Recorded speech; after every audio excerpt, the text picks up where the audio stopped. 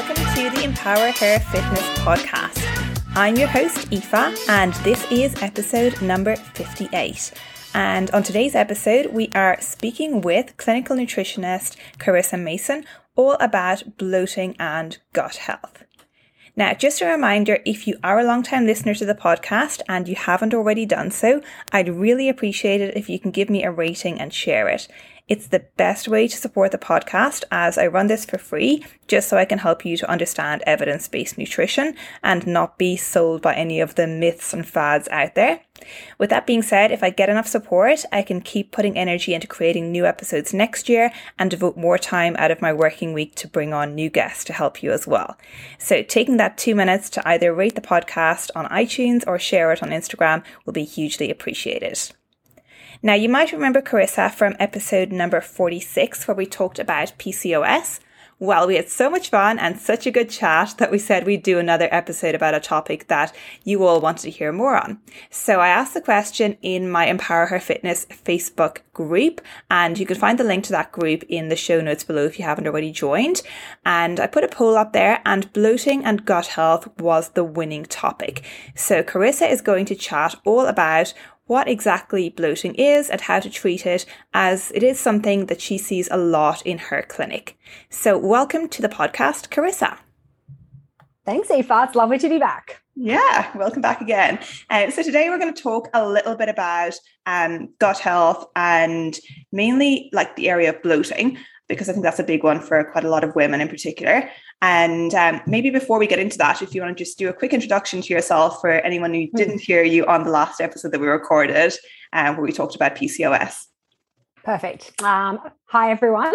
My name is Carissa. I'm a nutritionist. Probably should say accredited nutritionist, definitely practicing. I've been in private practice now for, I think, 8 years, and obviously have specialized in digestive health and then in hormones as well. So, yeah, I practice mostly in a clinic in Brisbane City called the JCN Clinic, and we're a crew of girls who all love nutrition and everything that it does, and we're all little gut health nerds. So, yeah, so we're right up to date with all the functional testing that comes with that, and the space probably has a lot of noise, I think, online, but we definitely, I would say, like to see through a lot of the fads and what works and what doesn't, and we're very much about a science-based approach, but also we just love the space and are pretty up to date with it all. So I think that's kind of us. Me, them, us. Perfect. Well, tell me, what are the main issues that you see then when it comes to gut health? Because I know that's one of the areas that you really deal with. So predominantly I would say people come in and it's more, their digestive system isn't working properly. So they've either been diagnosed with IBS or sometimes the more IBD, like inflammatory bowel disease, things like Crohn's or ulcerative colitis. So I definitely deal with that end of the spectrum as well. But more commonly, I would say I deal with the IBS style presentation. So once inflammatory bowel disease has been ruled out. And then the symptoms that probably come with that more so is definitely bloating, as you mentioned before. Like people come in and they're bloated, chronic constipation, diarrhea, or we just call it loose bowels, basically. So, or alternating bowels. So that's a typical IBS sort of symptom. And then, foul smelling gas, reflux, heartburn, basically anything that happens in the digestive tract is what we deal with. So, and we definitely, I would say we do like the diagnosis of IBS, because at least it gives someone an idea that, yes, something is going on. It obviously stands for irritable bowel syndrome for anyone who's kind of new to the acronym and the gut space. But we definitely think IBS is just a bit of an umbrella / blanket term for obviously something's going on with your gut, and then that's where we come in and we like to actually find out what it is. So what's causing these bloating symptoms, or what's causing this constipation and diarrhea, or what's causing what's going on for the people that come in, because usually we can get to the bottom of that, and it's definitely not a one size fits all approach when it comes to these like gastrointestinal symptoms that can really wreck people's lives. Like your digestive system is everything for your health and how you feel every day and your energy. And if you're constantly having issues with that, like it starts to get people down. So we like to get people back to a place where it's not. Awesome. And I think like a good thing you mentioned there was like how much it does impact like your life and everything else, because I think a lot of people are now beginning to realize how much gut health like impacts their hormones and everything. And I think that's a big link that people need to be aware of, you know, where if they do have gut issues, it's not something you just have to live with. You are better off like trying to find out what the root cause of it is and fix 100%, that. 100%. And there always is a root cause. Yeah. Sometimes there's several, but there is always a driver or a couple of drivers for what is causing these gut symptoms. So I totally agree with you. We say this all the time, like an upset gut and gut issues are not something that you should just be told you have to live with. I really get upset when I hear that people have just been told by their doctor or their gastroenterologist, you've just got IBS and there's not much we can do about it. You've just got to live with this. And I really don't think that's the case. And how do you go about getting to the root cause of the problem? So a couple of things. Clinical case taking is probably the first and foremost. We, as you know, doing the consultation process with us when we're dealing with hormones and all of that, like we spend a lot of time with our clients. We're not just come in for half an hour and see you later. Like our first consultation or my first consultation with a client when they come is anywhere from, you know, an hour through to an hour and a half if it's needed. And we do in that time spend a lot of time talking about the various body systems and how they're functioning. And a big part of that is your digestive system. So we get into the nitty-gritty of that, and it's not just a couple of, you know, very baseline questions like I'm going to ask you, do you get bloating? And if you say to me, yes, I'm going to ask you what type. And if you don't know what that means, I'm going to give you some suggestions, because the more you get into the gut health space and you understand, you know, what drivers cause different things, you can start to get a lot, even just from the clinical pace-taking picture, as to potentially what may be these drivers for someone. So let's just use bloating as an example, because that's what we're going to talk about mostly today anyway. If someone comes into me and they're like, I'm just bloated all the time, I'm like, cool, well, tell me what that's like for you, because obviously everyone's idea of bloating is different, and how bloating feels for people is very different as well. So we call it a couple of different types of bloat in the clinic. So we have, like, when you kind of think about your abdominal section, so obviously we're talking about from underneath our rib cage, or for girls, even just like underneath your boobs, down to sort of, you know, your pelvic region, where obviously, you know, that's like your lower abdomen and into your pelvic region. So there's different types of bloating. Like there is bloating. Sometimes girls will wake up, or women, girls, however we want to call ourselves, will wake up with a flat stomach, and then they will just bloat as the day goes on. And sometimes by the end of the day, they're not so much bloated up the top of their abdomen, but speak Carissa, it's Friday. They're bloated down the bottom. So they've got this, you know, this hard sort of, they will tell me they look 3 months pregnant or 6 months pregnant by the end of the day. So that's one type of bloating. We have another type of bloating. I call it the SIBO bloat. So SIBO is a condition that a lot of people have. It stands for small intestinal bacterial overgrowth, but that's where we're starting to see impacts from the small digestive, or the small intestines as well, actually start to play a role in how bloating can manifest. So what we see there is sometimes people may wake up with a flat stomach and they bloat as the day goes on, but it's almost like, I call it a full gut bloat. It's like someone's kind of got a bit of a bike pump in there and just into the side of you, and they've just slowly pumped your belly up with air over the day. And then, you know, and for some women this can just be a little bit, but they're definitely a lot more bloated, and it is a whole, and it does involve a lot of their stomach area. Some women, it's so hard and it's so swollen that you can actually see that they can feel the pressure, like their entire gut is hard and swollen, and that can sometimes be from the rib cage out. And so then, you know, and they're just almost literally like, people explain it to me like someone's pumped a soccer ball up inside them and they can't get rid of it. So there's that type of bloating as well. So that hopefully answers that. Yeah. So how do we, wow. So just even getting into the bloating space, like if we're going through digestive problems and trying to find out drivers, like I spend a lot of time talking to my clients about what's going on for them. And I have a lot of very specific questions based on years of working in this space. You start to get a real anecdotal, and obviously research-based feel, but a real anecdotal feel for how things play out for people. And, you know, that does start to point us in the direction of what may be going on.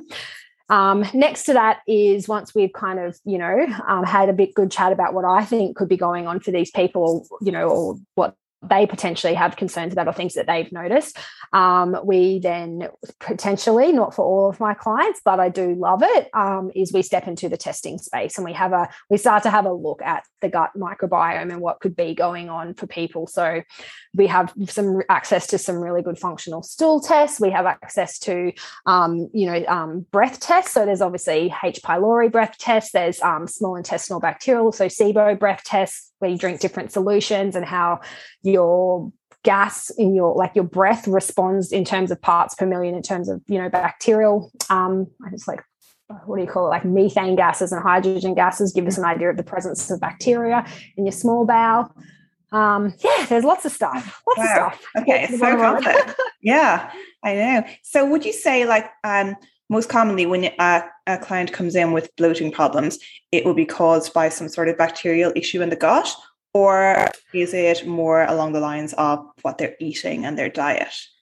Yeah, so sometimes a bit from column A, or sometimes specifically column A, sometimes specifically column B, and sometimes a combination of the two. So sometimes it can literally just be something someone's eating. So let's just say you have a gluten sensitivity, or you have gluten's probably the easiest one to sort of pick there. Like, let's just say someone comes in and they are, the classic gluten bloat would be more, I wake up with a flat stomach, and then by the end of the day, I'm quite hard and bloated down the bottom. And I'm not quite sure why. And we go through someone's diet and I'm like, okay, what are some of your other symptoms? And and then sometimes, so what we'll do there, and if I don't feel like testing is needed, is we'll just remove that food for a period of time and not change too much else, and just sort of see if that alleviates their bloating for them. And if that is it, then that is awesome. It's just a food-based intolerance that's creating a bit of an inflammatory reaction in the gut. And we then will use some supplements and stuff to calm that down, and do some food education as to how they can best avoid that food, but also nutritionally still maintain a beautiful whole food carbohydrate intake if you're removing something like gluten. So that's all very important. But sometimes we have, several food intolerances causing bloating. So that is, something that obviously we can use testing and good case taking to work out. Sometimes we have bacterial overgrowths and yeast overgrowths and parasitic things going on, which we can usually pick up in testing, and that can definitely cause different types of bloating. On that one then, how important would you say, if it is a case that a person is suffering from digestive issues or ongoing bloating, and they've just really tried to live with it for quite some time, the doctor's told them maybe it's IBS and given them some medication, but it's not really gotten to the bottom of it, what impact is that going to have on their overall health if they don't actually get to the root cause of it? Yeah, good question. It really does depend on the severity of it and what's causing it. Some people will get through a good majority of their life, and if they're just a little bit bloated and it doesn't have too many far-reaching effects systemically for them, and the bloating's of a more benign sort of cause, let's just say it's a slight gluten sensitivity as opposed to something like SIBO that actually, infects the entire gastrointestinal tract or the small intestinal tract, then the health implications may not be as bad for someone who just ignores that. However, I would go as far as to say that they're probably not going to feel at their best or at their optimal the majority of the time. So what I would say there is, they health implication wise, they may be okay. They may have some malabsorption of nutrients. They may have some low grade, impact to the gastrointestinal lining, whether that manifests as anything later in life. That's obviously dependent on some other factors. So for some people, they may just not live their best life and they may not know any different. And sometimes people don't know any different, what's your normal and what you live with until you know better is just what you live with. But then obviously if it's pretty chronic bloating and there's other gut stuff going on, I would say 9 times out of 10 bloating comes coupled with other gut issues. A lot of people aren't just bloated, they're bloated and constipated, or they're bloated and they've got loose bowels, or they're bloated and they've got reflux. So it's usually a little bit more beyond that, and it's coupled with some other symptoms. And usually when you've got that coupling of other symptoms, there's some other stuff going on, and that's what you want to get to the bottom of. And how that plays out for someone across the lifespan is really determined on, environmental factors, stress factors, and some other things as well. So, but I think if you sort it out, you can feel pretty bloody good. So yeah. Yeah, I think that's definitely the big thing. Yeah, because I think a lot of people do suffer from these sort of issues of digestive discomfort or bloating, and probably have just grown to live with it and not realize that they can have so much better energy levels and so on if they do get it looked into and get it fixed. Something else you mentioned there was SIBO, and a little bit on how that impacts a person's digestive system. So do you want to just explain that to us a little more? Yeah, so SIBO, as I mentioned before, small intestinal bacterial overgrowth. So that's usually when there's an overgrowth of the bacteria that are usually present in the small bowel that have become overgrown, or there's a translocation of the bacteria in the large bowel that have moved up into the small bowel and are calling that their home. And that can happen for heaps of reasons, chronic diarrhea, chronic constipation, any damage to the ileocecal valve, which is the valve between the small and large intestine. Just in terms of the difference between the small and large intestine, like the large intestine is home to trillions of bacteria, and the small intestine comparatively is something like maybe like 10% of that. So, some people say that the small intestine is relatively sterile compared to the large intestine, which is obviously not the case because there's still probably millions of bacteria and there's just not trillions. But essentially what happens is, SIBO presents for someone as they've got very chronic IBS. So they have a lot of issues with a lot of food. So these are people that classically, would do better on a low FODMAP diet for a period of time, not a long time. We don't advocate anyone being on a FODMAP diet for a long time, but, they would report things like they've always got loose bowels, and they're always, they can have a glass of water and they feel full, or they feel bloated, or the garlics and onions set them off, horribly, and they've got this horrible, smelly gas, or, flatulence, or they're chronically constipated is the other side of SIBO, where they're producing a lot of methanogenic gas and it just locks their whole gut up, and they may not poo for 3 or 4 days, or sometimes 7 days plus,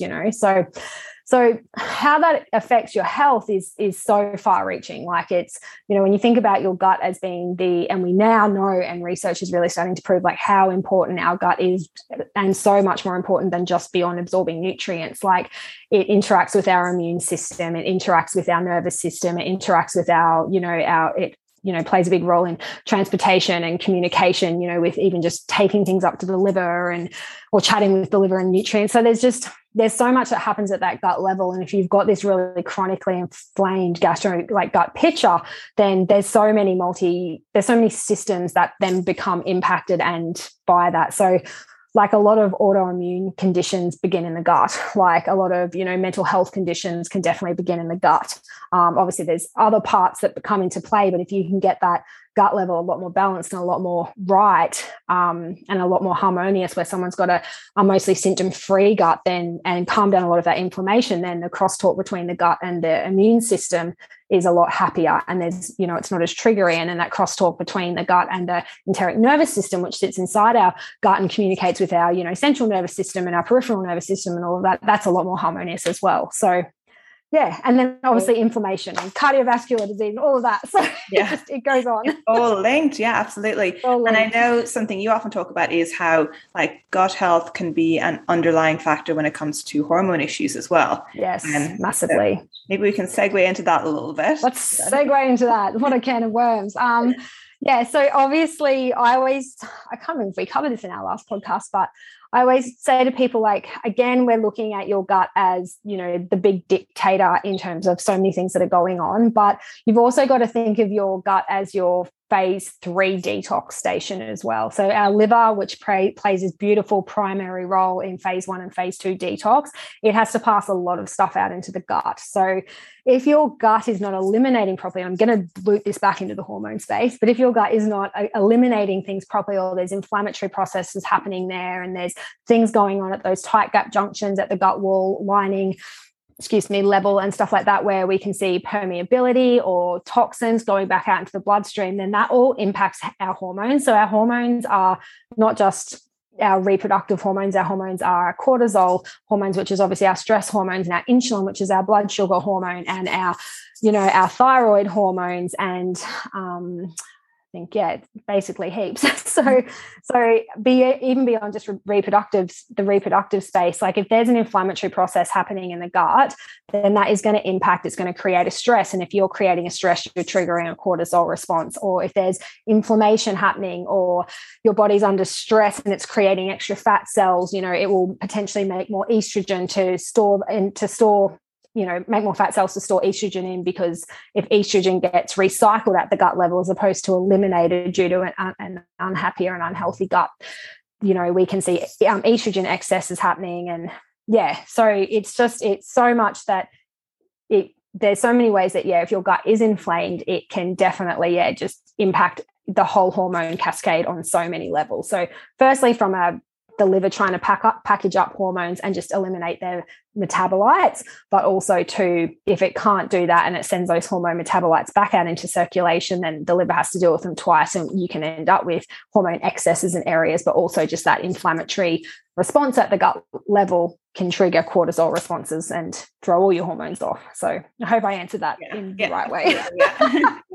Yeah, very big question. A lot of factors can be influenced, that's for sure. And then I think leading on from that, then maybe we can chat a bit about what somebody who's listening could be doing to improve their gut health. If they feel like, they have like some mild symptoms, not requiring any immediate attention, but just like some mild gut symptoms, like, is there anything they could be doing nutritionally, diet-wise, to help with their digestion? Yeah, definitely. Heaps, actually. So I always say to people, the first thing is just keep it simple. Don't feel like at the starting stages, if you're starting out a gut journey and you're like, I just want to improve my general gut health, that you need to go crazy. Like, just keep it simple. Focus on whole foods. Focus on ditching the packaged stuff, ditching the crap, anything ultra processed. Get rid of refined sugar and focus on your macro balance meals. And I'm sure you've done podcasts on this yourself, because I know we're both pretty passionate about our macros. Yeah. So just focus on the fundamentals of eating first and get that right. And then if you feel like you've still got some niggling issues, then potentially start looking at, okay, when do these niggling issues occur? Is it after having this food? And maybe you can keep a bit of a symptom diary. That sometimes helps for people. And if you can work it out yourself, great. Like if you're like, okay, well, I might just try pulling wheat out of my diet for 3 weeks, and I'll just see how I feel if I don't have any wheat. And I'll focus on things like brown rice and buckwheat and sorghum and, spelt or something like that. Or I'm getting a lot of reflux and loose bowels, and maybe I'm lactose intolerant, so I might just remove lactose for a 3-week trial period and see if I do generally feel better off and see if there's some alleviation in my symptoms. So you can definitely do these little at-home trials yourself and just kind of see if it does help. So that's a great way to sort of see if you can improve your gut health in any way, shape, or form. Another thing is just I always say to people, like, just keep it really simple, but just focus on taking the time to eat properly, which I think a lot of people don't do. It is so simple, but I think we're so busy these days. Everyone's eating on the go or skipping meals or rushing around and just palming food into their face. Like our body and our hormone system responds really well to routine. It loves, I think, mindfulness around eating as well. So many people when they're just watching TV or on the go and not be mindful about what they're eating and actually chew their food. Yeah, 100%. It is a massive one. Like, you've got to, I do chat to a lot to my clients about this, and you can see this in testing when like pancreatic elastase is low, or, there's carbohydrates or muscle fibers, or, undigested food basically coming through in stool testing and stuff like that. And yes, that can be due to a whole host of, complications going on in the gastrointestinal tract, but you've got to start upstream where it all begins, and that's with the chewing. And that's with the sitting down. Even like we have this amazing, our sensory factors come into play when it comes to eating. And I think sitting down and visually observing your food and actually taking the time to take a deep breath and de-stress, like, don't eat while you're in this hypervigilant, cortisol jack state. take time to sit down and actually look at your food and take it in and smell it. Like that actually kicks in, that smell talks to your salivary glands, the salivary glands kick in, and that, talks to your stomach acid and boosts your stomach acid for digestion. And once your stomach acid boosts, it has a chat to your liver and says, hey, I need you to get ready to secrete some bile because we're going to have to emulsify some fat soon. And that has a chat to your pancreas and says, hey, I need you to get ready because I need you to secrete some amylase to break down some carbs and some lipase for some fats and some protease for some proteins. And so it's this beautiful kind of, domino chemical reaction that when people actually take the time to sit down and eat and chew and enjoy their food, it can actually work beautifully. But the point is that a lot of us don't.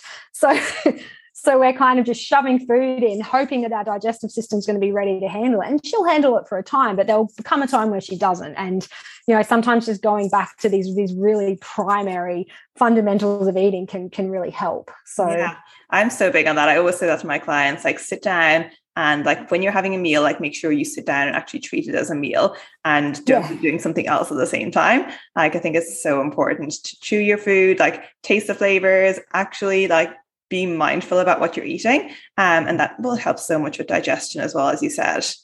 Yeah. And even just 100%. And I just even say to people, like, we have two nervous system states in our body. We have sympathetic and we have parasympathetic.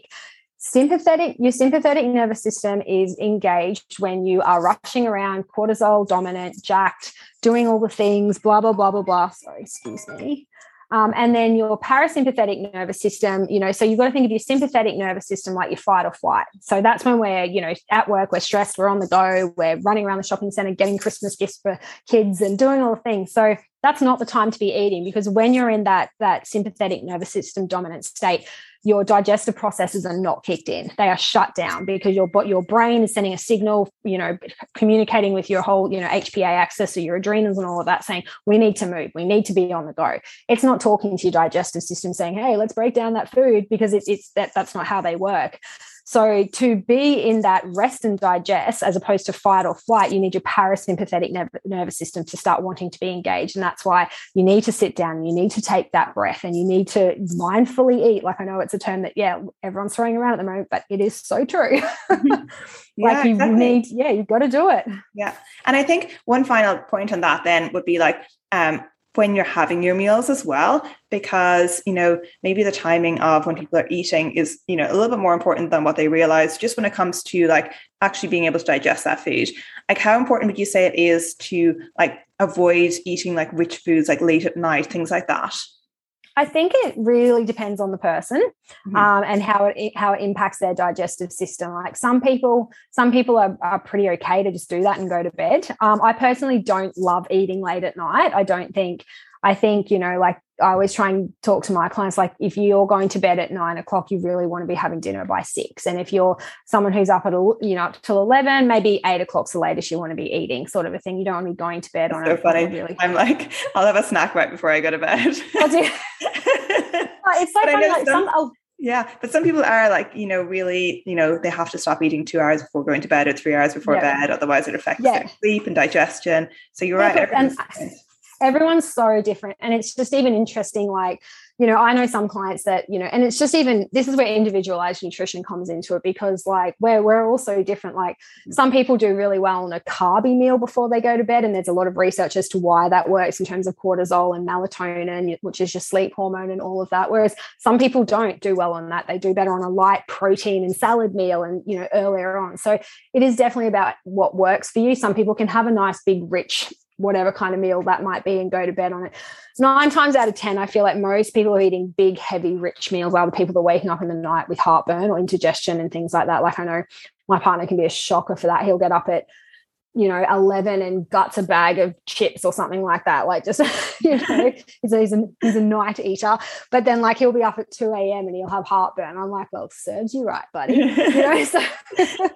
So it is definitely about what definitely works for you. But Yeah, I think that's a good final point to end on. I guess looking at like habits around eating as well. If a person has some gut issues, and looking first of all like at their habits around eating, when they're eating, throughout the day, the types of foods they're eating, as you said, and then looking for signals from there to if there are certain foods that may be just triggering that little bit of bloating or distress. And then if it is something more severe, more ongoing, to look for professional help from someone like yourself who can do that functional testing and get to the root cause of the problem. Yeah, and just ask the right questions. I think the biggest thing is that there's so much noise in the gut health space online, on social media at the moment, and there's so much noise in what diet is the right diet to be following at the moment.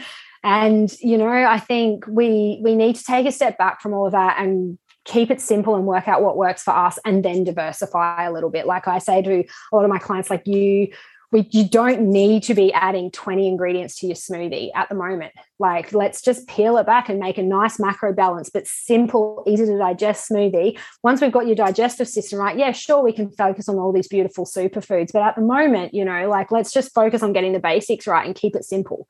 So, and there's so much research now too that's coming out, like just even in the whole food and fiber space, and like that, more just eating just simple things like just working towards getting more plants into your diet. Do you know what I mean? Like, rather than thinking I've got to add all the superfoods, like, which obviously I believe all foods are superfoods. So, but, jumping on all the trends and the bandwagons and all of this, and I've got to add mushrooms because they'll help me, powdered mushroom because they're going to help me live forever. And I love all that stuff. Like, I think it's bloody great, but if you haven't got the basics right, they're just top-ups. They're just boosters. So you want to get the basics right first, and then you can go into all these other cool little trendy sort of spaces that are happening. So yeah, I think 100% most people can dramatically improve their gut health just by including more plant-based foods in their diet. 100%. Because that's going to bring in so many phytonutrients, antioxidants, and just going to help fiber. With that intake. Yeah.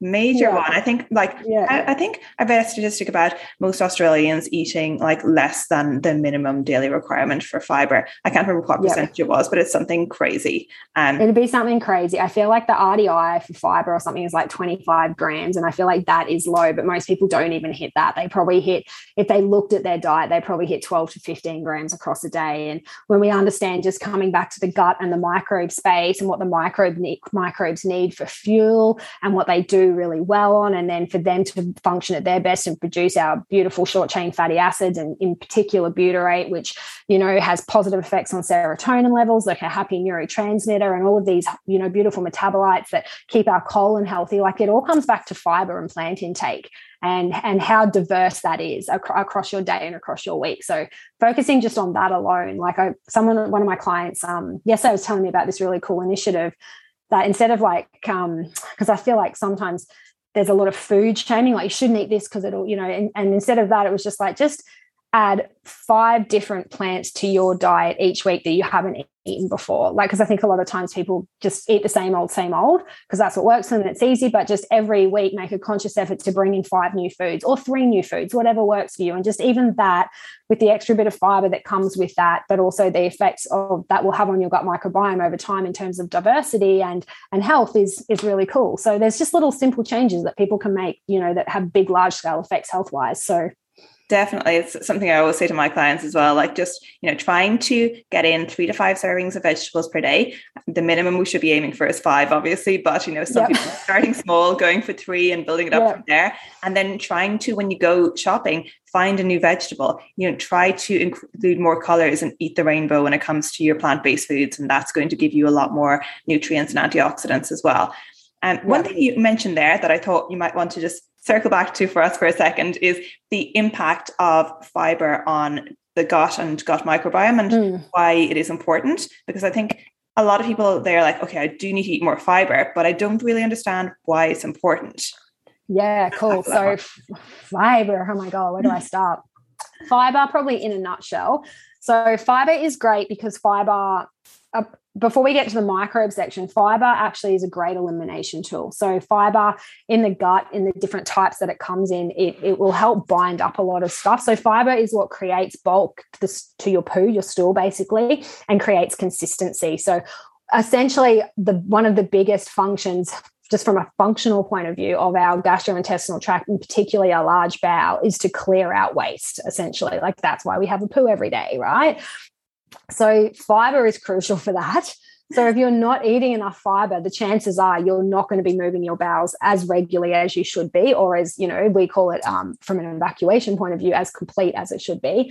So purely from a point of view with that, in terms of carrying out toxins and toxic metabolites, fiber is ridiculously important. But it's gone beyond that now, because we understand that most of our plant-based foods have some sort of prebiotic quality. And when we're talking about prebiotic qualities, we're talking about the different types of fibers in that food possessing almost like a prebiotic food source for the bacteria in your gut microbiota, which is obviously, your large bowel.